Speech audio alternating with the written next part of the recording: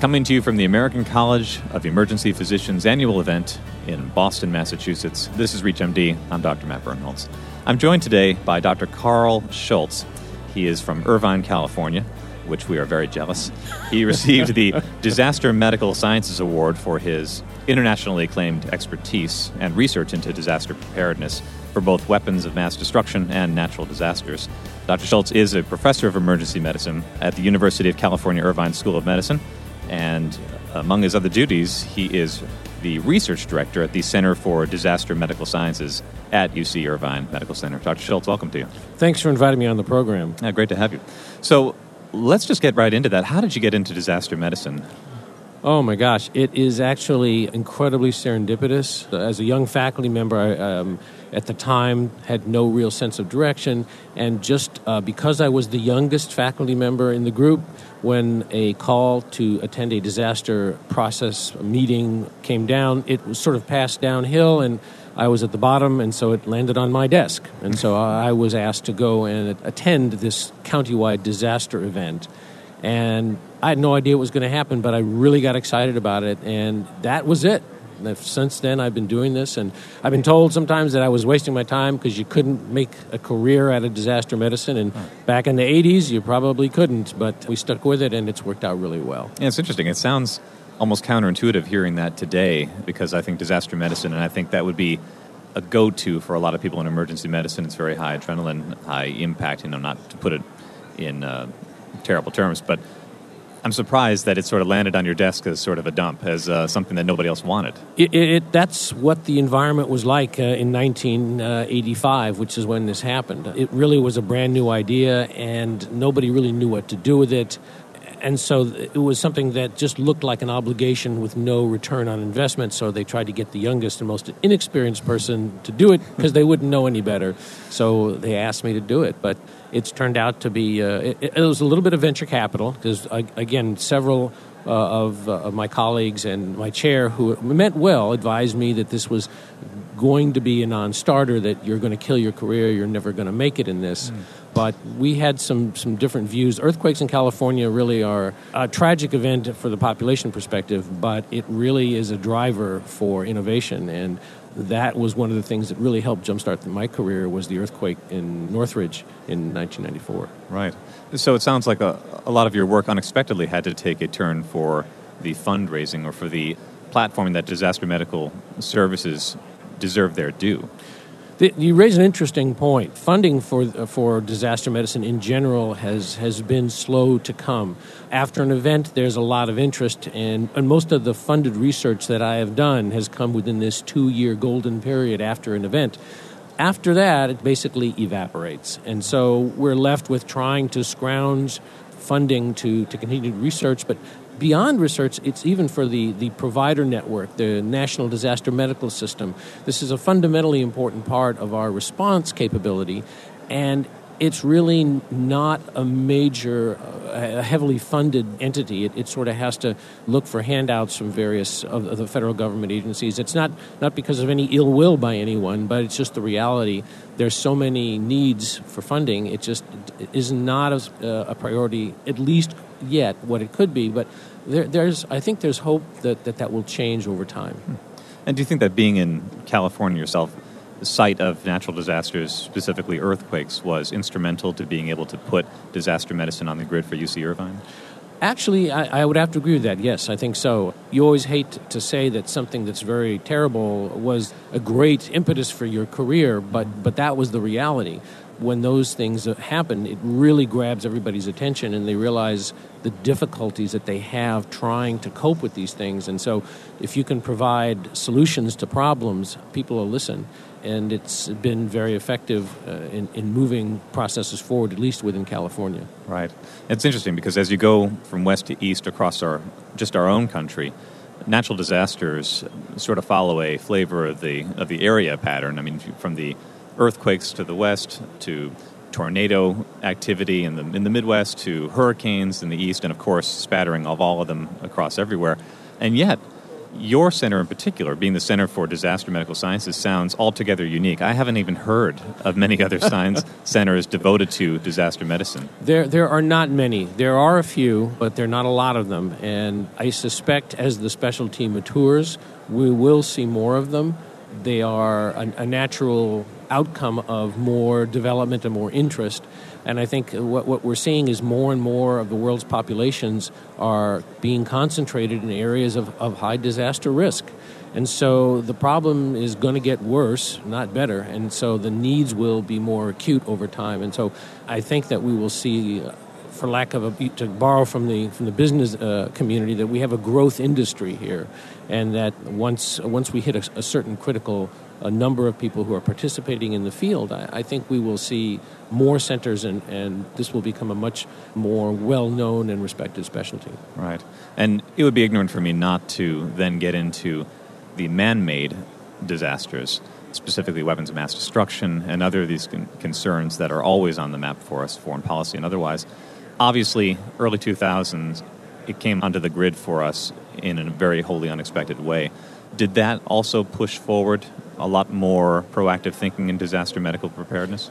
It did. There was a movement in the late 1990s that carried through to early 2000s where the federal government funded a process to try and educate the 120 most populous cities in the United States about the risks, because at that point, really nobody understood what biological or chemical terrorism looked like or why they had to worry about it. And then, of course, we had the subway attack in Tokyo, and it sort of made everybody aware of the potential for these kinds of things to go wrong.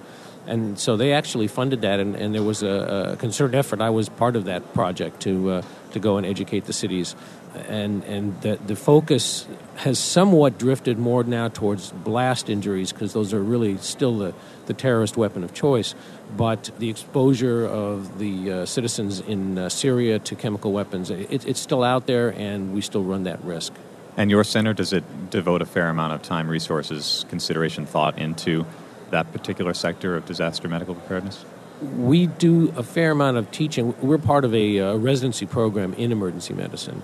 And so part of the program is to teach the basics of at least chemical and biological terrorism to our residents.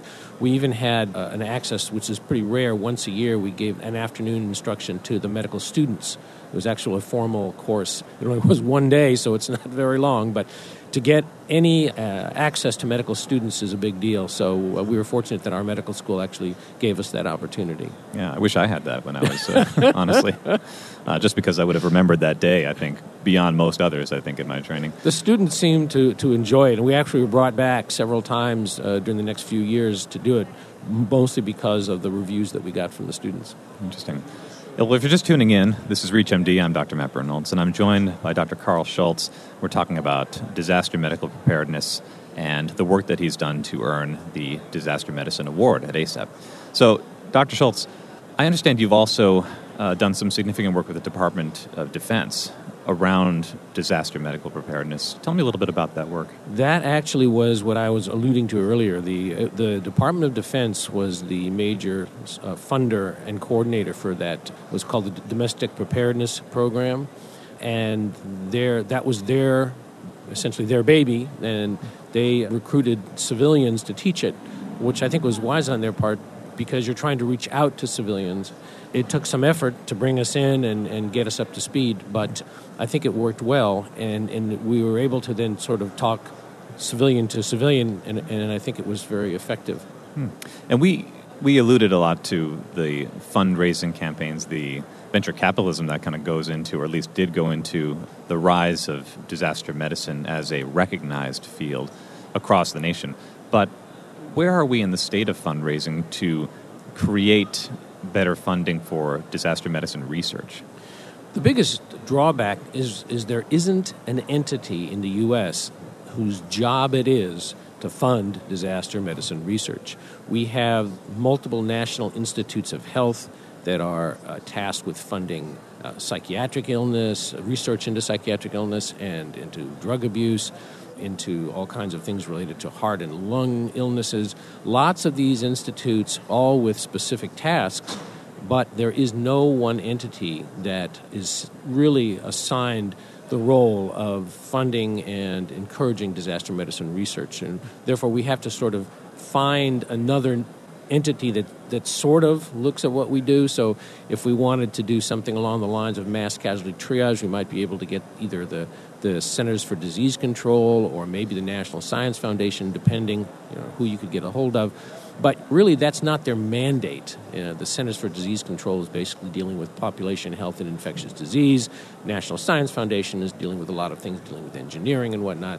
And FEMA wouldn't be an option? FEMA is actually not a research entity. It is basically a response entity. So when, like, Hurricane Katrina came through and did all the damage, they were responsible for coming in and providing funding to try and get the city back on its feet again. That's basically what they do. They really, for all intents and purposes, don't fund research.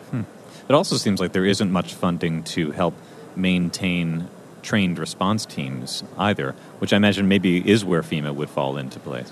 It's FEMA's goal predominantly is sort of the citizen victims. Like in the Northridge earthquake, my parents' house was destroyed, and they came in and they were able to get low-interest loans from FEMA to rebuild, and that's basically the focus of FEMA.